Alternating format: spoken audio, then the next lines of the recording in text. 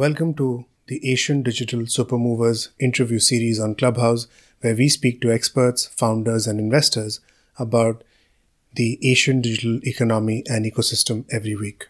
Monica, Mushir, and I, Pritish, invite guests for a conversation about building, scaling, and operating businesses in Asia. Follow our club on Twitter. Our handle is AD Supermovers for providing us any feedback and staying updated on interview series, guests, and topics. Daman, we can start off, and then I'm assuming the others will join as well. Sure, sounds good, man. Yeah.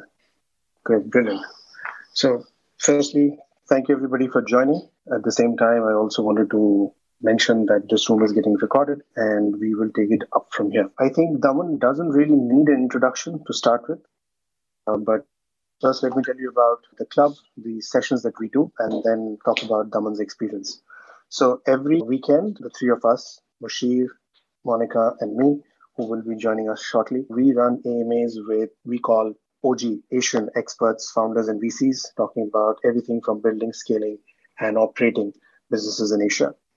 And we focus on different aspects. I focus on growth and scaling businesses. Mushir, who just joined, focuses on fintech and DeFi, and Monica focuses on product. And that is what the background is about all these AMAs. At the same time, we also do a newsroom on every Wednesday, which basically covers on all the Asia Tech happenings that are happening, among with different experts, and then people come in and join in and give their 2 bits.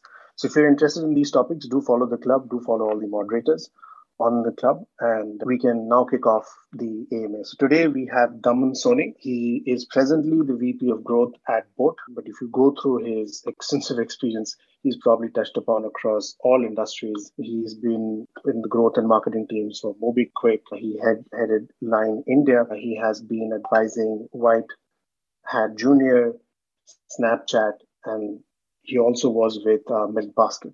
So welcome, Daman. It was great to having you today. And if you can kick it off, if you can give us an overview of your career, and then probably we can start off the rest of the questions and Q&A.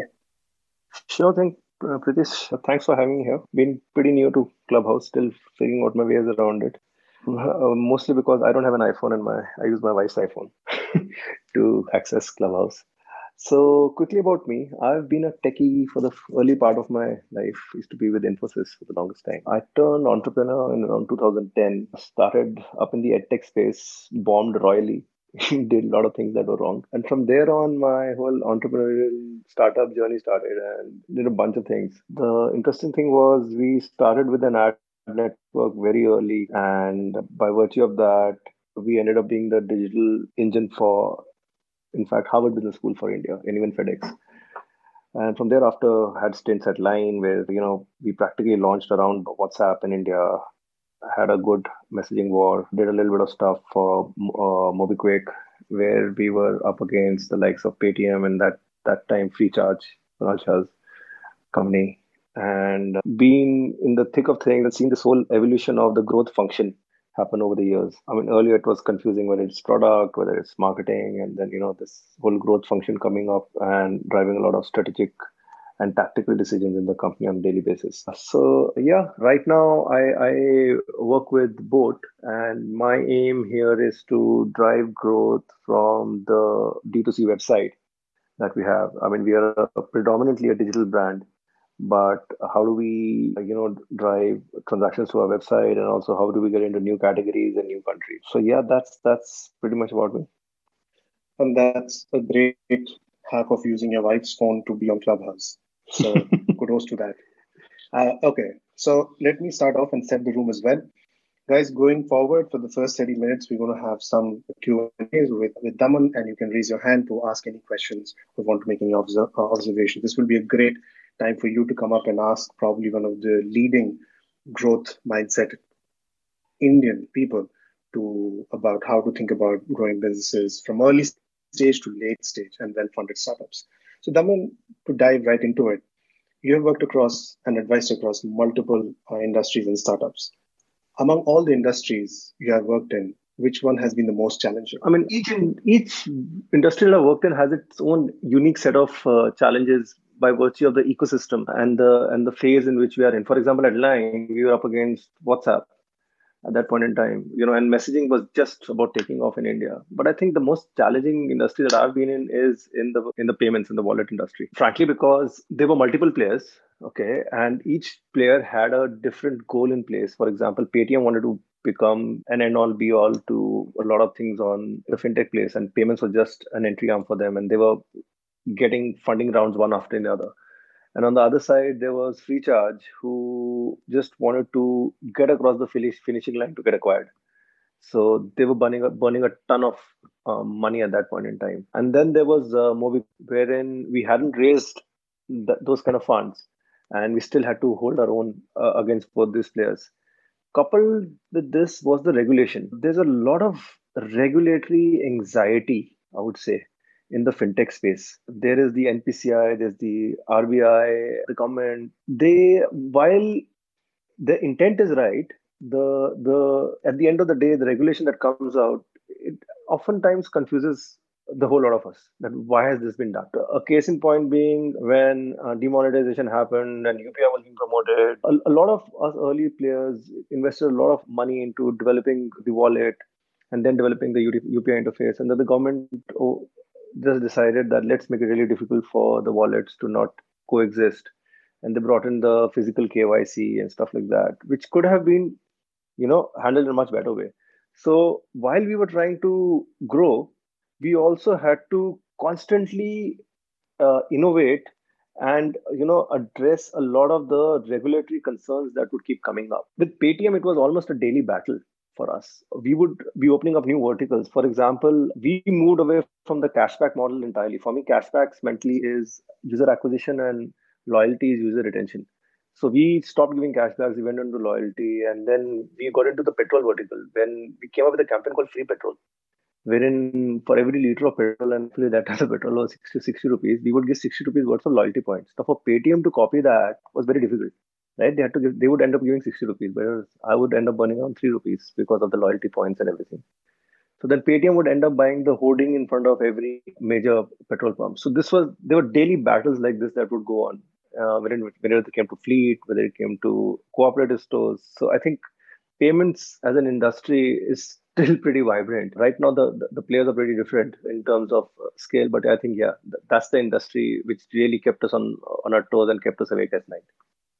Brilliant. We actually had Abhishek Arun a few weeks ago, who's the CEO of Paytm Bank, and he also probably has a very similar view that I think one of the fiercest industries to be in is the transaction and fintech and landscape, specifically in a market like India. Moving from that, you talked about and you actually led a line into India. Why has WhatsApp been such a mammoth in India and no one has been able to compete with them? Even WeChat tried, right? But also didn't succeed. Yes, so I kind of had the ringside view of the messaging wars in India. So here's the thing, right? WhatsApp had a first mover advantage into India. There's no one silver bullet why WhatsApp won, but there were actually 3 or 4 of them. So one was the first mover advantage, and this is basically a network effects business, right? The more people come onto it, the more valuable the network becomes. The second thing was the simplicity with which it was built. It had a very simple user interface, had very basic set of functions. And remember, at that point in time, India was just migrating to smartphones. We still had 2G as a prevailing network architecture. 3G was just coming in. So they were just sending texts and nothing else. So that simplicity, helped them to a certain extent. And the third thing was the UX was made pretty simple for a user. So these 3 things really helped them capture a lot of market share, right? When came into the market more or less around the same time, a few months after WhatsApp. And by this time, WhatsApp had not done any pre-installed deals or anything like that it now has. So when Line came in. So Line was an existing product, whereas WhatsApp was a new product entirely, right? Line was very prevalent in Japan, Taiwan at that point in time. And that's a very evolved market. And it had a ton of functionality. In fact, Line at that point in time had what we have WhatsApp Web today. Line already had it at that point in time. It had voice messages way back then. So it had a lot of functionality built into it, which predominantly would be successful on 3G. So in India, when we would send a voice message, or when we would send stickers or those big emoticons, which was one of the USPs of Line, and Line was making a ton of money around it. Also, it would take a few seconds for it to load. So you would see that busy button, and in an asynchronous chat, I mean, the chat is an asynchronous environment, but when you're chatting with someone and you're sending messages, to see a busy icon over there when the chat is loading, it's kind of a UX disaster. So that was one of the main reasons why Line lost out, and we invested a ton of money in building trust with the messaging and showing messaging is cool. We even got on a brand ambassador, Katrina Kaif, did a lot of TVCs. We built an entire ecosystem around chat. In fact, we launched games. We even launched a music app. So, but on the messaging side of things, WhatsApp kept chugging along because groups kept getting formed over there. So we came up with a plan wherein let's get groups made online. But while groups were getting created, it was again, and there was a lot of dissonance by virtue of the network at that point in time. We then decided to build Line Lite. However, there was a huge language gap because the dev team used to sit in Korea, the management was in Japan, and we were in India. So it was in our office to translate all the product documents. So by the time we launched Line Lite, it was already 7 months down the line. And by that time, WhatsApp had gained significant traction. Meanwhile, WeChat had a different problem altogether. In WeChat, all the product calls were being taken in China. The India team was merely a marketing team. So WeChat could not innovate as fast as we could. But so the only way that they could get themselves onto a user's phone was with immense amount of marketing. And that's where they ended up spending a lot of money. So this was what was actually happening day in, day out at that point in time. And this was the first time when a lot of TVCs started happening around digital businesses. It was the messaging companies which started TV advertising, and then later came on the Flipkarts and the Amazons of the world who started using TV to advertise. Pritesh, you there? Sorry, I think my network just dropped, but I did hear that TV advertising had started. Yeah. Right. I think the summary of what you're mentioning is that probably, I think two things really worked for WhatsApp. One is that it was a first mover's advantage, and second is that it really kept the product very simple. Yep. And it functional on 2G and didn't depend on 3G. Yeah. Okay. I think moving on from there, how is growth different from marketing? Is it different? So if I have to draw a Venn diagram wherein I say marketing, product, and analytics, and the intersection of all three of them, that's what growth is all about. And the intersection is not a small part of the intersection, it's actually a very huge intersection. So let me give you perspective. Typically, when mobile apps are built in startups, founders focus on the core functionality, right? Let's take, for example, a payment app, for example, right? Or even a grocery app, right? The functionality that's built is how can the user place an order and how can he track his order, right? And a lot of the founders launch. What happens is upon launching, they then realize, okay, you know what? The product itself lends itself to growth in multiple ways. Let's now figure out how to, use the product to drive growth. So growth has typically been an afterthought for a very long time. Growth needs to be the growth part of the product functionality needs to be built from day zero itself. Okay. Your referral engine needs to be firing the moment you launch, right? Because that's going to be the pure user that you're going to get. It's a user who loves your product is going to recommend his friend who also is being welcome to use the product. So some of the best users come from that. So all your growth loops need to be built from day zero of your product. Your SEO engines, your ASO engines. Now, to be able to do this, you need to have a marketing mindset also, right? You don't need to have a pure techie mindset saying, okay, I have to develop this particular functionality. So what is the psychology of the user? At what point in time is the aha moment, and how much time after that should I wait for him to say, you know what, you love the product, why don't you recommend a friend? Or why don't you give us a review, right? And if you didn't like us, tell us how you can improve. So that whole marketing mindset needs to come in. The third part of this is the most important part, is the data part of this, right? Having a growth mindset also means that while you come up with innovative ideas, you're not married to an idea, right? It's the data that tells you whether an idea is succeeding or not, or whether an experiment is succeeding or not. If it does, you double down on it. So having a growth mindset means you are, when you launch an app, or you do a sprint release, you have 4 or 5 experiments built in, and you're going with this mindset that, you know what, 3 out of those 5 are going to fail, which is totally fine, but the 2 that succeed, we're really going to double down on it. It's going to be a part of a product roadmap for the long term. Okay. Now that's the kind of function that growth plays today. It has a seat at the table in product, it has a seat at the table in marketing, and it plays a very crucial role to being a client to the whole analytics team. So the folks that are existing today in the growth function are a bunch of cross-functional folks across product, marketing, and data. And by marketing, I don't mean marketing ops. I also mean designers. I also mean copywriters, and so on and so forth. So, Daman, moving on, definitely, I think the definition of growth and marketing is getting redefined as things become more digital. So, how do you build a brand in today's world? Okay, so let's define first what's a brand, and I'll give a bit of a story out here. I've been very fortunate to be in places where we don't have enough money to build a big brand. So we've been very gritty in our ways to start off with, and I think a lot of the stories over there might resonate with the folks. So one of the first things that I'm typically asked, anywhere I go is, we don't have money. How do we build a brand, right? So uh, basically, you have to just take a step back. What is a brand? It's basically a perception of a product, service, or an experience, or an organization. It's a person's perception of a product or a service, right? Now, brand has two aspects to it. One is a search aspect, which is, okay, that swoosh looks like the Nike logo, so probably this is Nike. The second is the experience.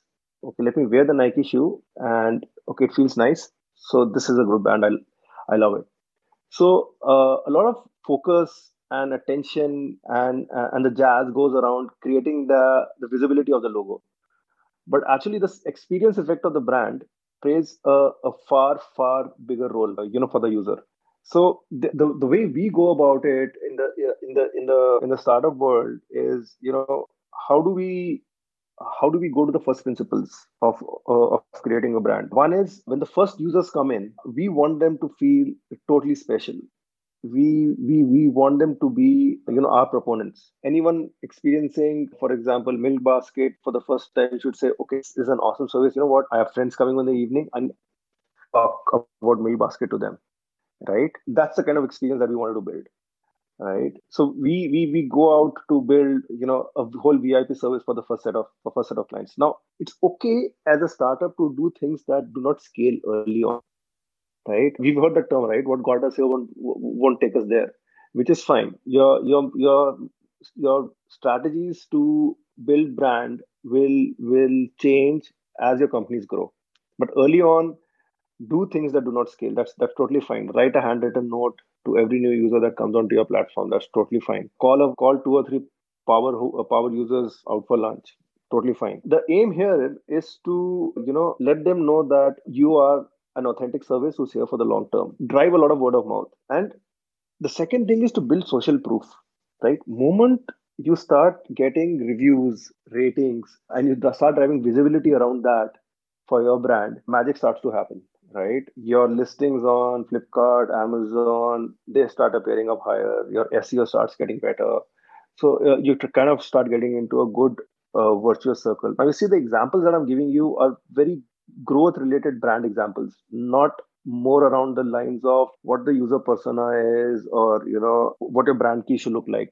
Those are given. Okay, that's a different exercise altogether.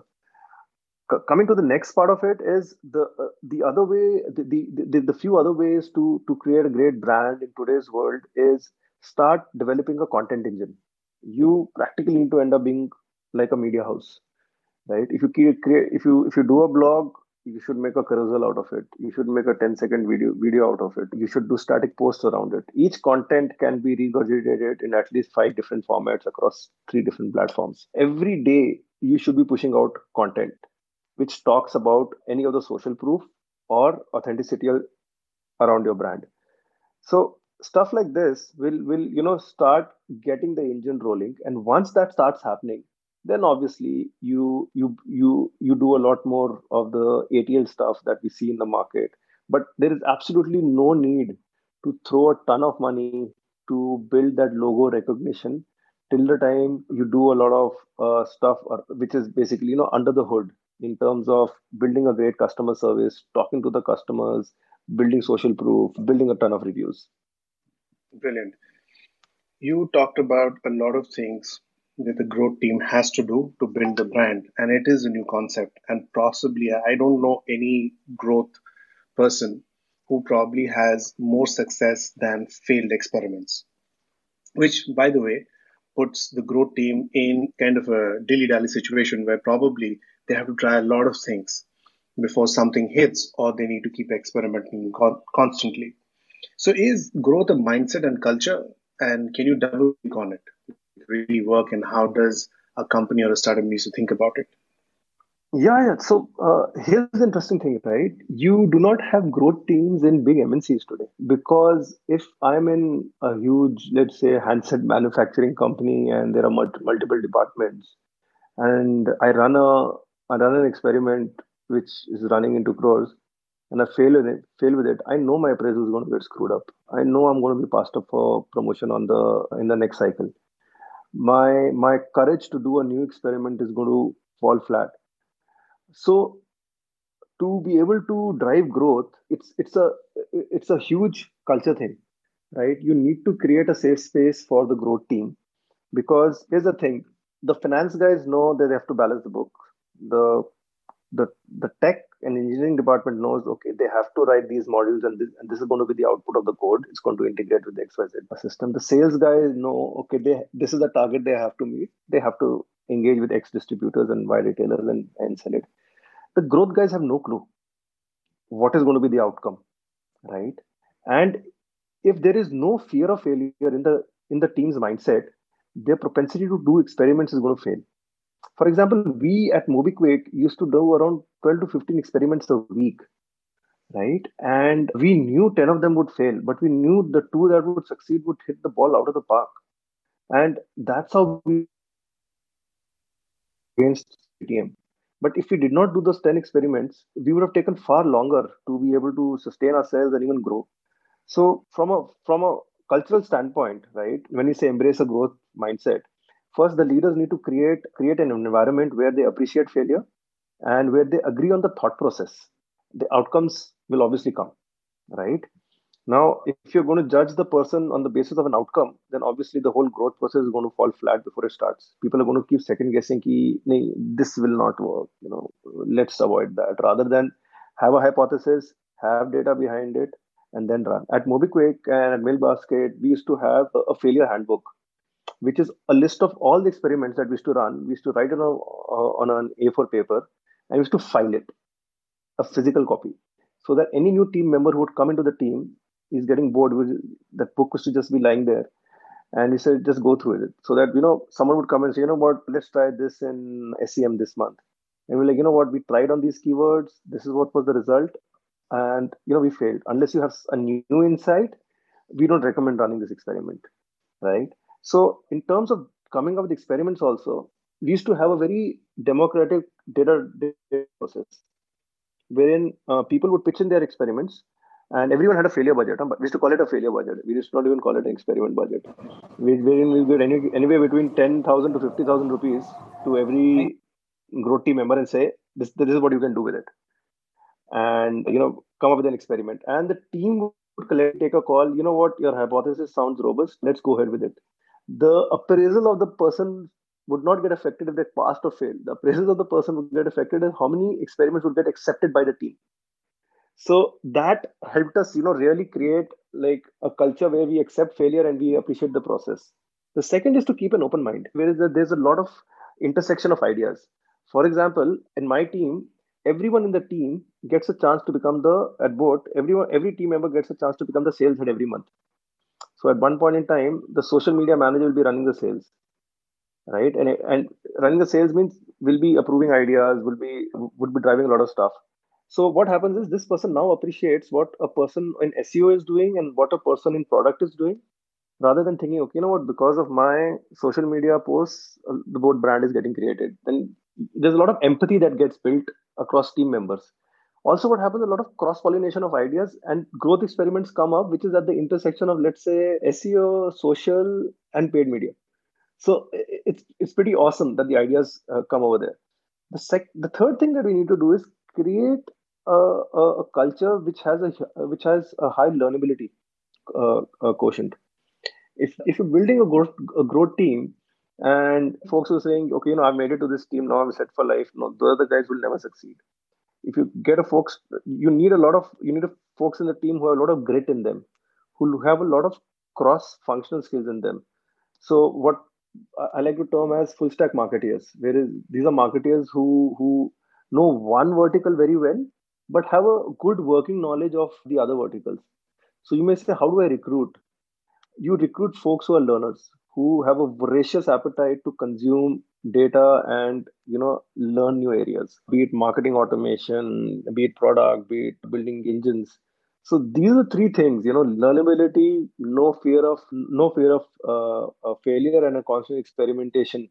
These are three things that help constitute a great growth mindset. Brilliant. Thank you very much. I think this definitely helps everybody who's listening in and potentially will listen in the future to really understand how to probably first pitch, build, and nurture a growth team. And there are multiple aspects to it. Monica, do you want to come in and reset the room? Yes, absolutely. Thank you so much. Everyone listening in, happy Sundays. You're listening to Asian Digital Super Movers and Daman, who's joined us today. It's an absolute pleasure to host him and listening to the wonderful stories, and especially so many products covered. And I have so many questions. So I'll come to that in a bit. But just wanted to reset the room for everybody new who's joining us. Please do ping in your friends who would love to hear in on this conversation by clicking on the plus icon at the bottom of your screens and doing a PTR, which is a pull to room. Also, if you haven't followed Asian Digital Super Movers already, please do that by clicking on Asian Digital Super Movers, the house icon at the top of your page, and clicking on follow. Also, follow the moderators and, of course, Daman, so that you can keep listening to all the great content that comes from us, and more importantly, have our speakers keep coming back to the club and to Clubhouse. Also, in the meanwhile, if you haven't followed our social properties like Twitter, please do that. We are also on Telegram, where we are sending constant notifications out for our events because Clubhouse notifications aren't really working very well. So please do that. In the meantime, Pritish will be pulling up for questions after the Q&A, right? Yes, we can open it up in 5 minutes. Perfect. Daman, in the meantime, I had a question for you. So you mentioned, because I'm coming from the financial services world and I've had the good fortune of obviously seeing the wars that played out, or well, I would actually, it's debatable whether it's good fortune, but saw a lot of money burned. But understand the whole philosophy of what happened during the peak of the PPI wars, the prepaid instrument wars that played out in India. I wanted to get your take, both as a consumer or marketeer, a person who's been keenly involved in the entire process from the sidelines as well as from the back end. First of all, what did you feel about this entire play out? Did you actually think that this amount of money that was being spent was ever justified and it would ever play out in terms of users getting hooked on? Now that you look back in hindsight? You're talking about users getting hooked on to the payment apps, or Yes. overall? Okay. To the payment experience more per se of being loading to their wallet and then thereby using something in the lieu of a cashback. Okay. So if you go to pre-UPI days, you got to realize that we did not have a digital payments ecosystem per se that existed in India, right? So from that point in time, it was a huge effort in changing user behavior. So yeah, getting cashbacks done was pretty similar to what practically PayPal did in the US, right? To start out with. The whole thing is we went berserk here, right? We took it to one huge end of the extreme. And that was also a function of the money that was kind of flowing into the market and the kind of cap tables that were being built at that point in time. So even if you see Flipkart and the Snapdeals of the day, they went into heavy discounting to create a market, for online transactions.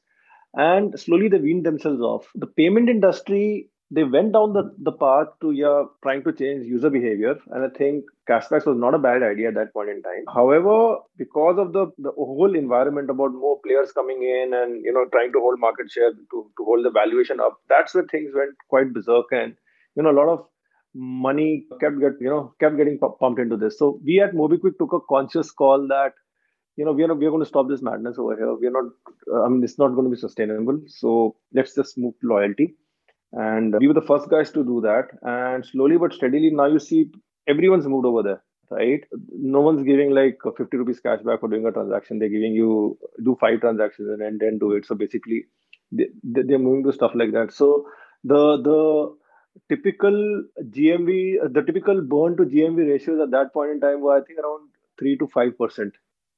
Right? At MobiKwik, we were working at half that level. Paytm was also around 3 to 5%. So I think where we are now, it's far lower than that.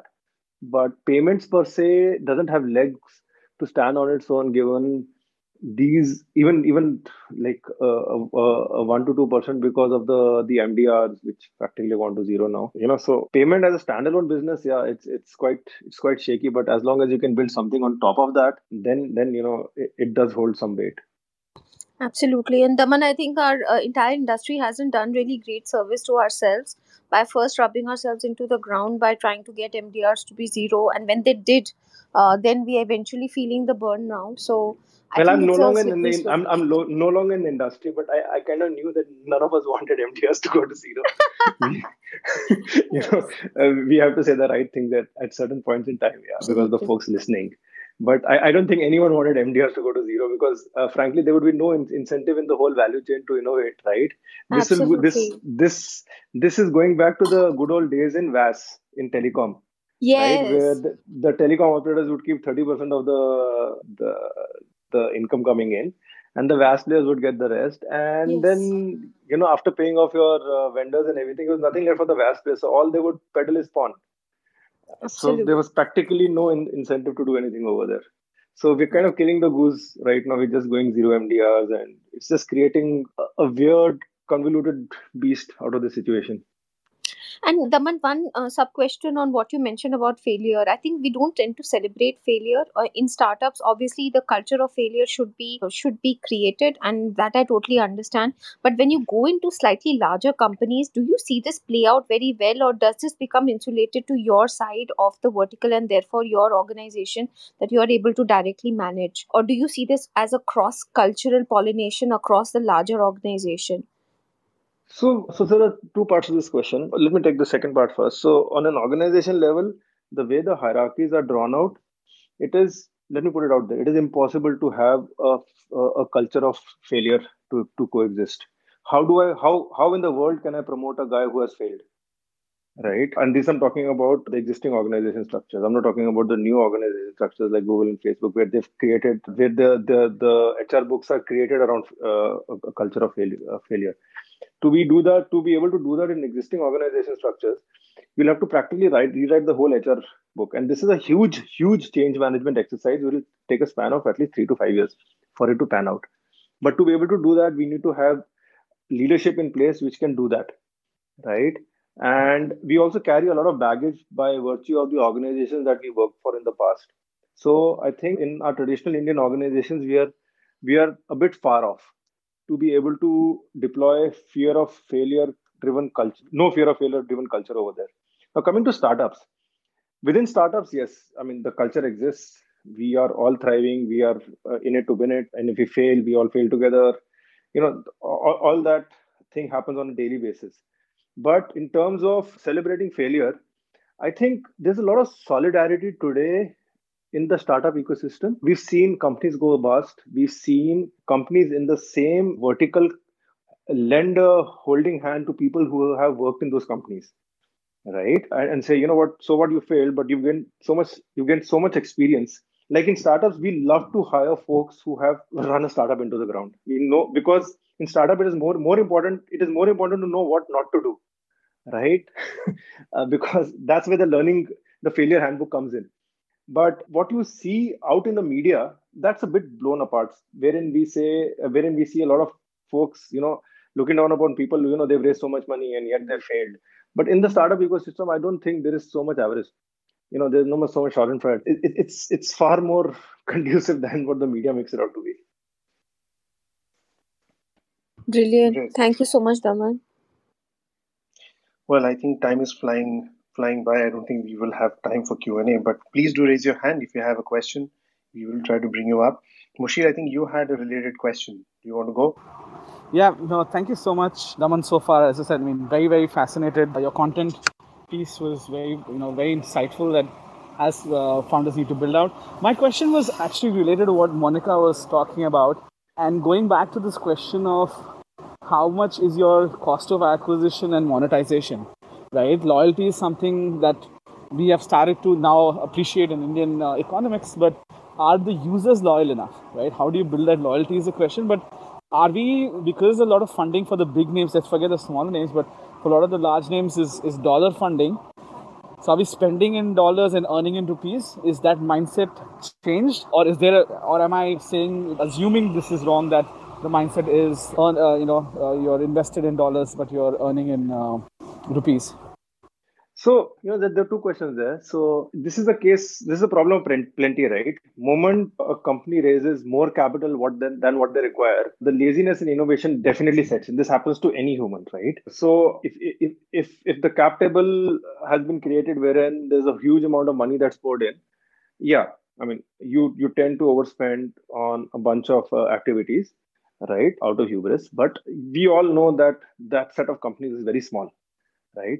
Overall, we've seen, at least I've seen Indian entrepreneurs really try to stretch the rupee as far as they can, right? I don't think the whole ecosystem, I would say the majority of the ecosystem is trying to stretch the money the best that they can, right? The overspending we see is right in front of us.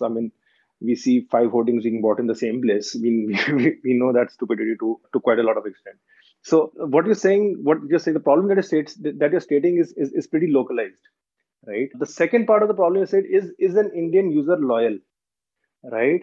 Now, I would say the Indian user is not that loyal to a developed economy user, but he is loyal to us to quite a lot of extent. Folks are loyal to, let's take a homegrown example, to an Ola or an Uber, right? And why are they loyal? Not because the cab is cheaper. That probably is just one of the reasons. But the second is dependability, right? Each one has their dissonance with an Ola or an Uber. But the folks who are loyal to one particular brand saying that, yes, I know I can get in, I look for it, right? If Uber also does the same thing, I think a lot of these guys will continue using that. The second thing is we are creatures of habit, right? So the folks who have paucity of time are succumbing to, not succumbing, they are loyal to the that they signed up for, the payment app that they signed up for, right? Folks who have ample time at hand, which is a huge amount of population, they are still in experiment mode, right? So to expect loyalty from them at this stage in life would be a bit unfair, because they are still trying to figure out, is this the best product for me? And now for us, since there's a huge information arbitrage that exists in India even still, so this huge population is moving from one platform to the other. So we tend to just say people are not loyal, but that's not the case. At Mailbasket, we've seen repeat rates which are crazy, even post lockdown, even before lockdown. So there is a tremendous loyalty built into the system. Thanks, that answers my question. Pritish, over to you. Thanks, Mushi. Akriti, go ahead with your question.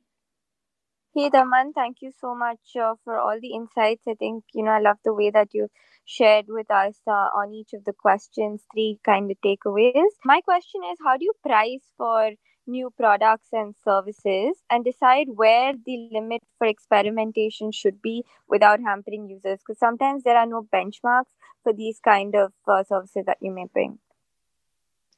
Yeah, so you'll have your dominant pricing in place already, right? If you want to do a test on the pricing, you go the A/B route. Depending on what kind of business you're running in, if you're running a multi-city kind of business, so then you can easily play with pricing, saying that, okay, I can do something for Nagpur and something for some other sort of pricing for Mumbai, and you see how the user reacts. And what the take up is and what the retention is. Other than that, I would just say do a quick A/B on an A/B test on pricing. You'll get your results pretty fast. I would never do research oriented pricing, because what people say and what the people do is completely different thing. They're saying, if you give them like X percentage off for a certain thing, like yeah, I'll buy it. But then when it actually is off, you'll see very few people clicking the buy button. So I mean, talk is cheap. So I would say to figure out pricing, do A/B tests, and just go hard after what the data tells you. Thank you. We probably have 10 minutes to close the room before we let Daman go. If you have any questions, do raise your hand. But I think, Daman, doing some research on you and your talks, there are a few hacks that I saw which were very interesting to me. And honestly, as you said, if you don't have money, everybody thinks that you need money to, get yourself started off. But there are a few hacks which you mentioned. Probably you really don't need so much of money to actually get yourself out there. So let me just get your thoughts on how you think about referral programs. Oh, referral programs are one of my favorite programs. So with referral program, I'll leave this thought with you. So people referring need an incentive, right, to refer. Now that incentive does not always have to be a monetary incentive. We've kind of ingrained into ourselves that if I refer someone, I'll get cash back or I'll get some money. Right, that's the best referral to do. No, that's probably one of the ways to do it. What are the different incentives that you can give to someone? You can give psychological incentives, you can give social incentives, you can give monetary incentives. So let me give an example from Millbasket. Right, in Millbasket, we would go after certain buildings that we will deliver. So Millbasket, the model is you order anything, you just add whatever you want to your basket till 11 o'clock at night, and 7 o'clock we deliver that bag to you outside your door, and we don't ring the bell. So morning when you wake up, you open the door, your bag is there, right? And so we wanted to cater to only buildings, because the business model allowed us to. And if you just start catering to any building, we couldn't stack up, because we would fill up a tempo with goods and go to a particular building, and then that tempo would break even. So we wanted more and more people in the building, rather than more and more people in a locality. Now, if I run a referral program wherein I say that, Pritesh, why don't you recommend your neighbor and I'll give you 200 rupees? Pritesh will feel a bit weird knowing that his neighbor knows that he's earning 200 rupees just by someone new signing up. It looks kind of cheap, right? I mean, and we cater to affluent societies predominantly, where the minimum cost of a house is at least 1 crore. So it would look a bit cheap. So what we did is we flipped it around. We said that, Pritesh, why don't you recommend your neighbor?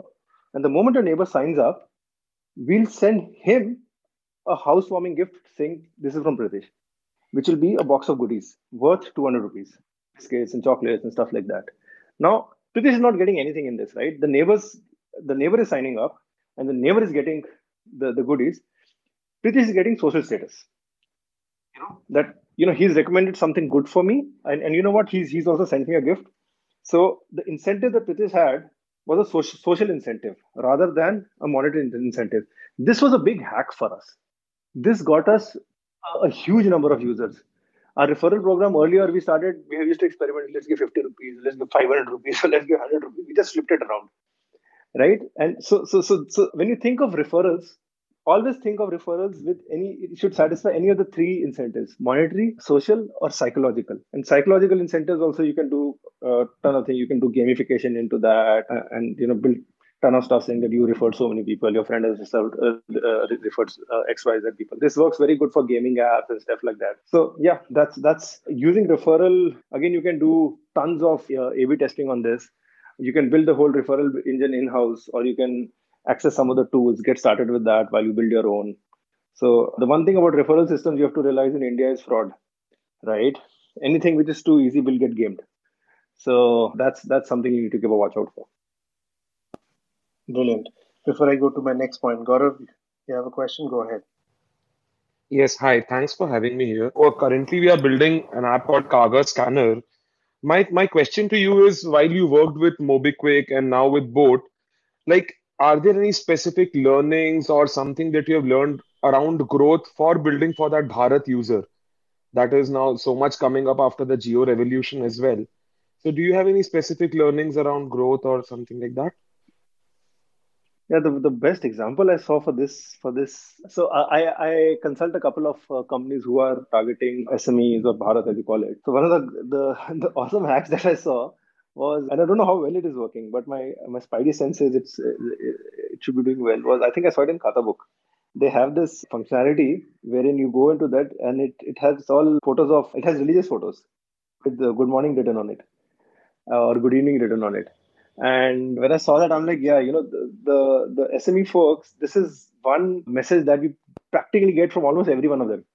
A good morning or a good evening message with a and so they've created this thing. So they've what so basically the this was just to increase the use case of what they have and also to get the user to come in, send a photo which is branded of I think Khata book and to get that proliferated.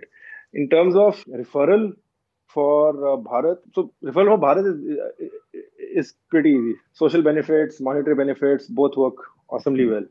But if you have to look at the SME front, okay, it's SME markets in India are typically zero sum games, right? The auto spare part guys will all be together, so you have to buy one wheel, right? You'll if you buy it from one person, the other guy is going to lose business. So someone recommending you to the neighboring shop is actually going to be very difficult, right? It may not happen. What you want to do is put referral into the agencies that you want to build your incentive mechanisms over there, build your referral mechanism over there rather than at the end user level. Got it, Daman. That was a great answer. And yes, that's the share chat sort of a content, right? The that gets shared in the groups and WhatsApp. Yeah. The WhatsApp content rather, not the share chat per se. Yeah, the WhatsApp content. Correct. Got it. Thank you for the answer, Daman. Thank you. Daman, you had actually mentioned it earlier when we started off, but I wanted to come back and probably pick your brain a bit on this. How should actually growth teams think about creating content, and what should be the strategy, especially when they are limited on bandwidth and in-house resources?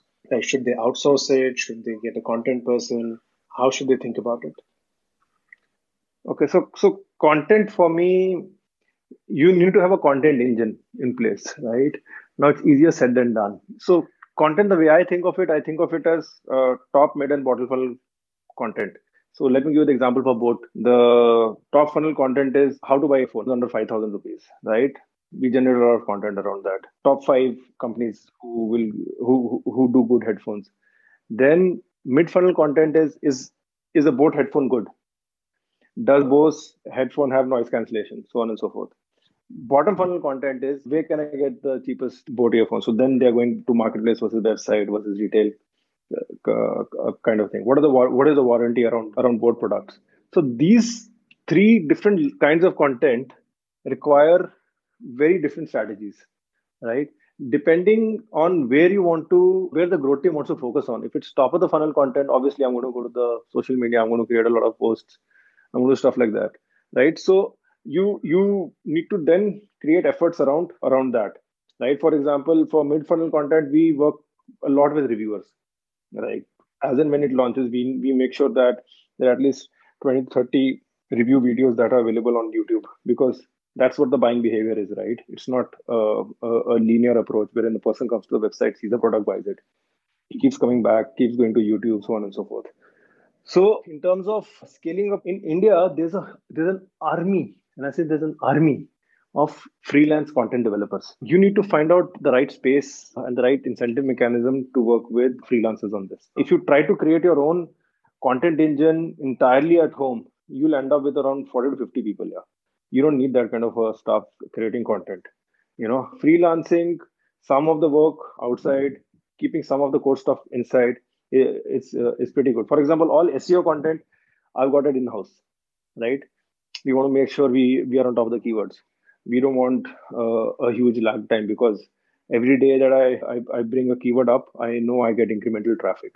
So I want to keep that in house. Top of the funnel content, we want to keep in house because we're at a stage wherein we know we cannot write one wrong word about the brand, right? But a lot of auxiliary content we tend to outsource. So as a startup, start with any content, right? Start with top funnel, bottom funnel, mid funnel. See what's working. More importantly, once you write content, you have to figure out distribution.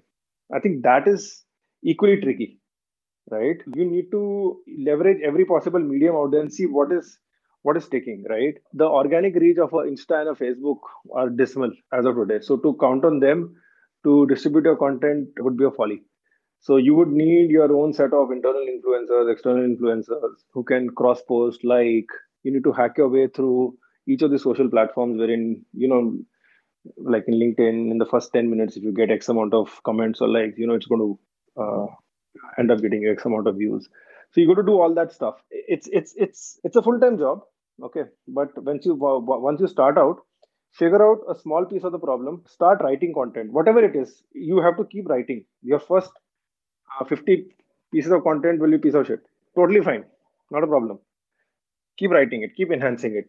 If after a year, if you feel that what I wrote was crap, delete it. Or if it got enough SEO juice, rewrite the whole thing again. Right? So we rewrite a lot of our blogs, almost on a monthly basis. We figure out, oh shit, what did we write? Yeah, this 2.5 years ago, we were writing about Bluetooth. That's not even relevant now. Everything is Bluetooth, right? It's not a differentiator. So then we write about something else. Brilliant. Before I get Gaurav Gupta to ask his question, I wanted to mention to everybody here that everybody should actually follow Daman's blog himself. It's amazing. It's damansoni.com, if I've got that right. It has growth playbooks, it has his pieces of learning. So I think definitely you should sign up for his blog.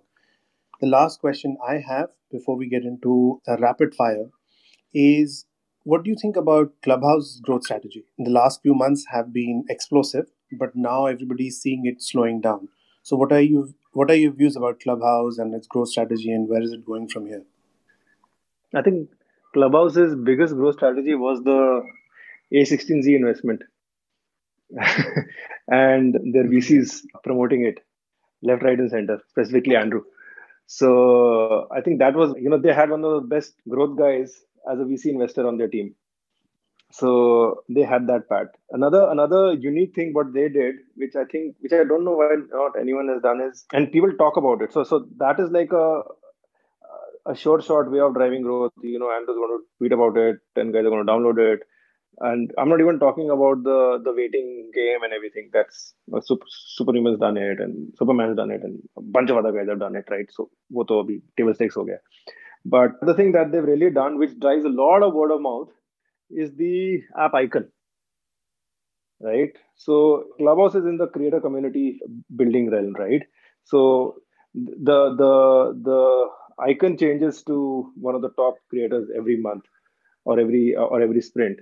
I think that generates a whole lot of conversation in that particular vertical. I don't know by design if they choose someone from a different vertical every month or it actually is a new person, but I think these small things have really worked very well for them. Well, the success is so great that almost everyone wants to build a Clubhouse now, right? Microsoft's building one with LinkedIn, and so I think for them to keep going, I think they are missing out on the biggest growth hack, which is getting onto Android. That's when the numbers will really explode. Brilliant. Yes, I think 2 months out. We are 2 months out for Android, and just to plug in there, I was having a call with a friend of mine who was in this space and thinking about Clubhouses and investment and so on and so forth. And his assumption is that Clubhouse will eventually not work out. And my response was 100 million from A16Z. They will not let it die so soon. So, which probably correlates to what you had mentioned. Great. I think, Monica, if you can reset the room and then get Gaurav to ask his question, that would be great. Absolutely. Thank you so much, and brilliant insights from Daman. Thank you everyone for joining us on this Sunday, and hopefully you have your cups of coffee ready. And please do follow us on Asian Digital Supermovers if you haven't done so already. Also follow the speakers and the mods so that you can get constant notifications. Also wanted to let you know that while the Clubhouse notifications are being revamped and you must be receiving many of them, the reason I ask you to follow the moderators and speakers is that when they go live, at least you will know know that there is excellent content coming up.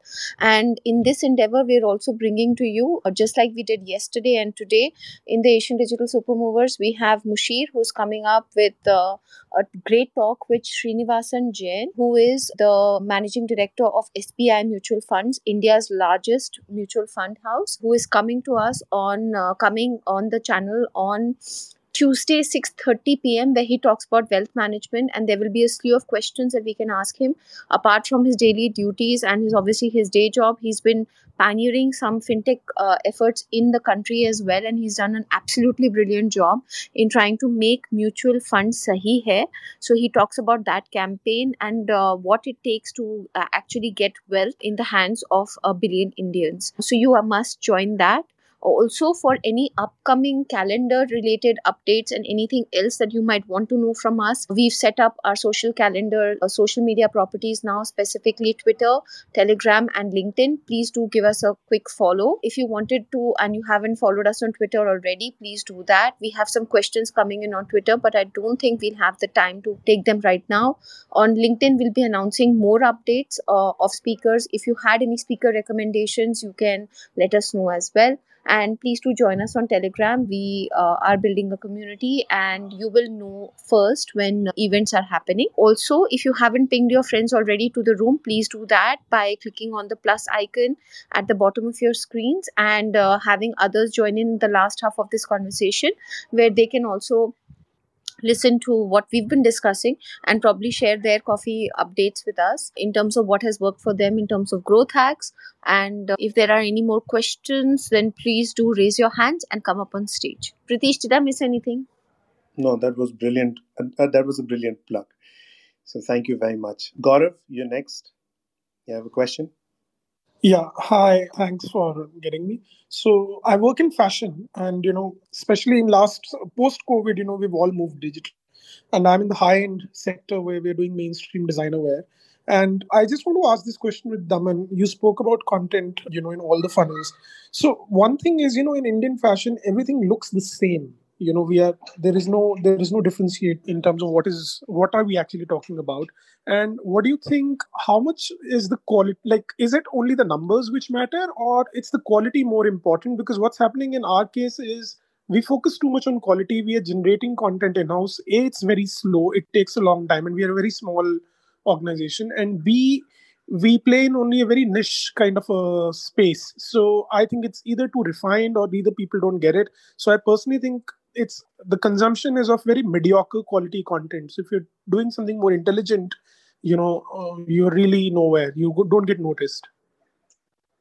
So I'll give my personal journey to help you answer the question. But TLDR, quality over quantity any day. So when I started, I used to write a lot early on, right? And I used to write a lot of marketing and growth. And I used to write a lot of strategy-oriented stuff, right?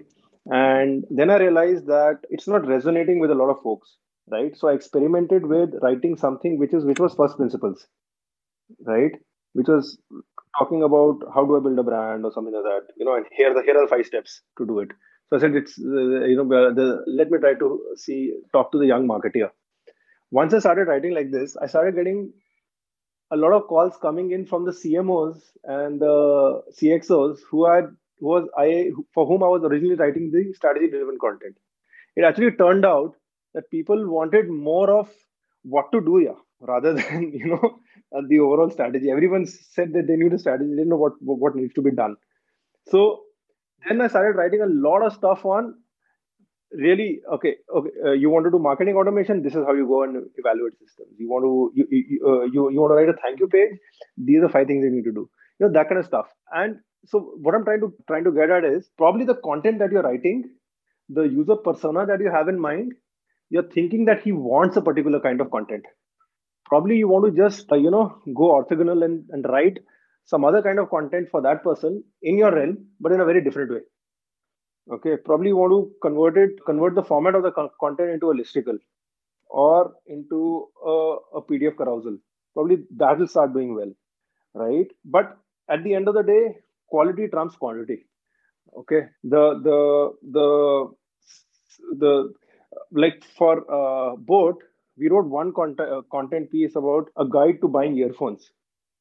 That one piece of content ended up getting us far more views than the last 20 or 30 blogs we put together. And we then realized, let's put in a lot more thought. Let's reduce the number of, content pieces that we want to bring out, but let's make it really meaningful for the person. The other thing that you need to figure out is what is the problem that you're trying to solve for the reader. Now, this sounds like motherhood and apple pie statement, but it's not, right? Quite often we feel that our reader is well traveled. He wants to know about what the next thing in fashion is. No, probably he wants to know as simple as, where do I get an economical summer's t-shirt? Tell me about that, which is very trendy looking, and what's the trend these days. So if you, I'm not saying the answer is dumbing down your content. I think the answer is taking a different approach for your content. And another way to do this, so we've not gotten into A/B testing our content right now, but I think that'll really work. So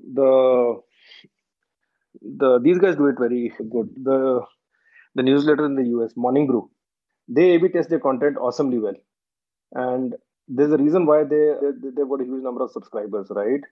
Before the headline goes out, they've done 10 headlines, they've tested it on around 100 200 people, and then they shoot out the one that wins.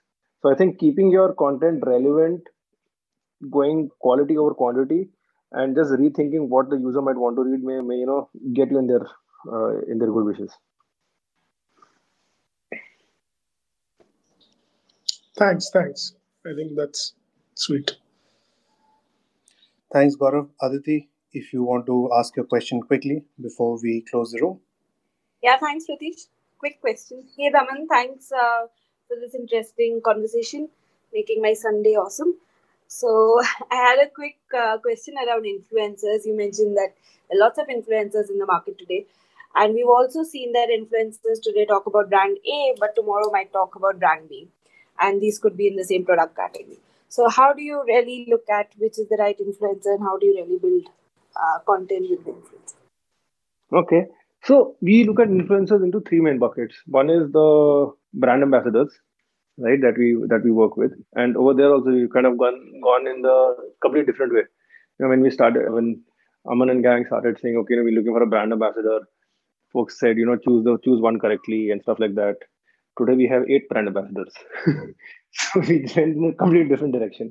And he said, we're not going to sign them regular deals with them. We're going to sign a very different kind of a deal with them. Then there are mega influencers. These are people who have a huge following on the social media. And then there are micro influencers. We have 3 different engines working with these 3 set of influencers at any point in time.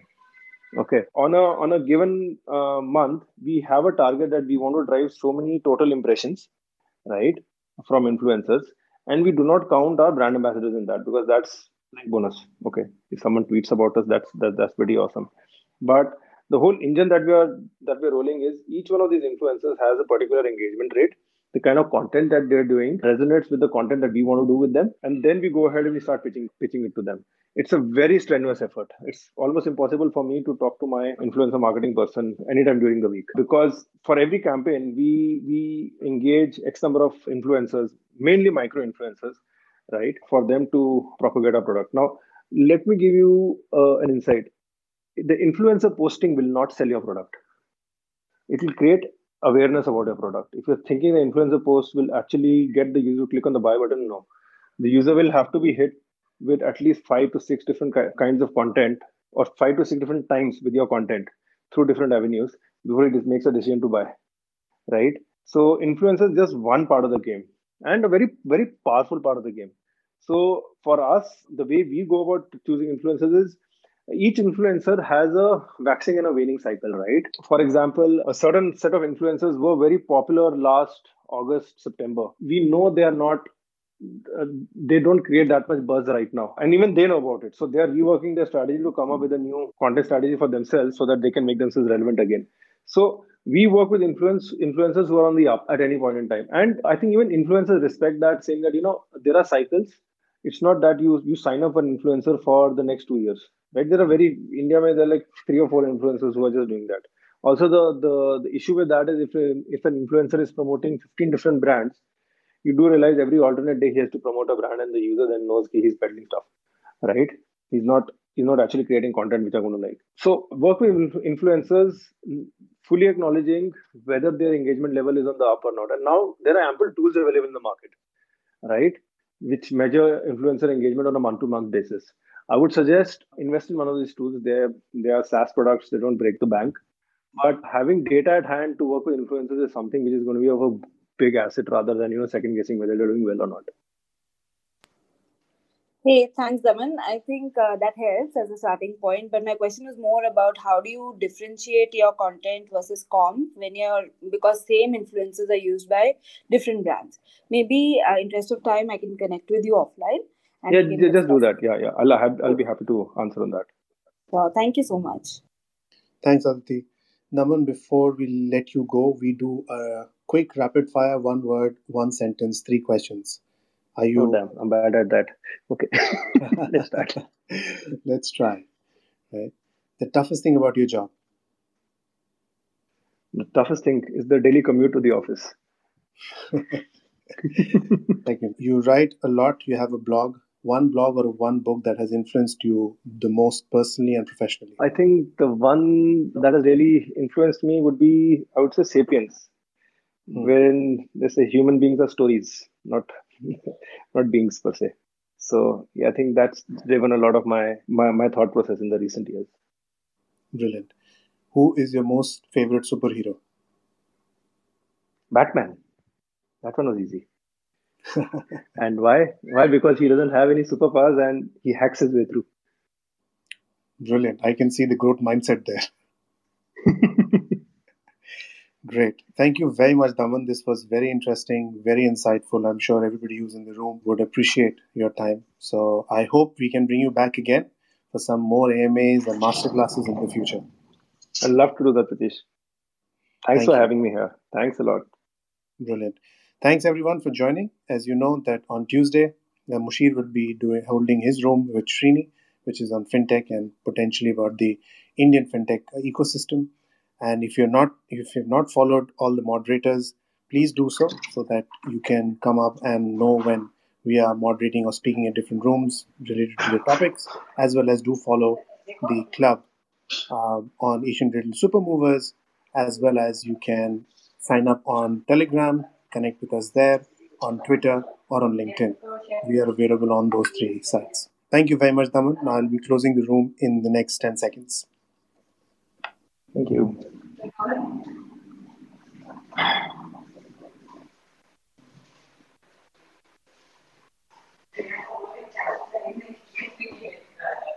Bye, guys.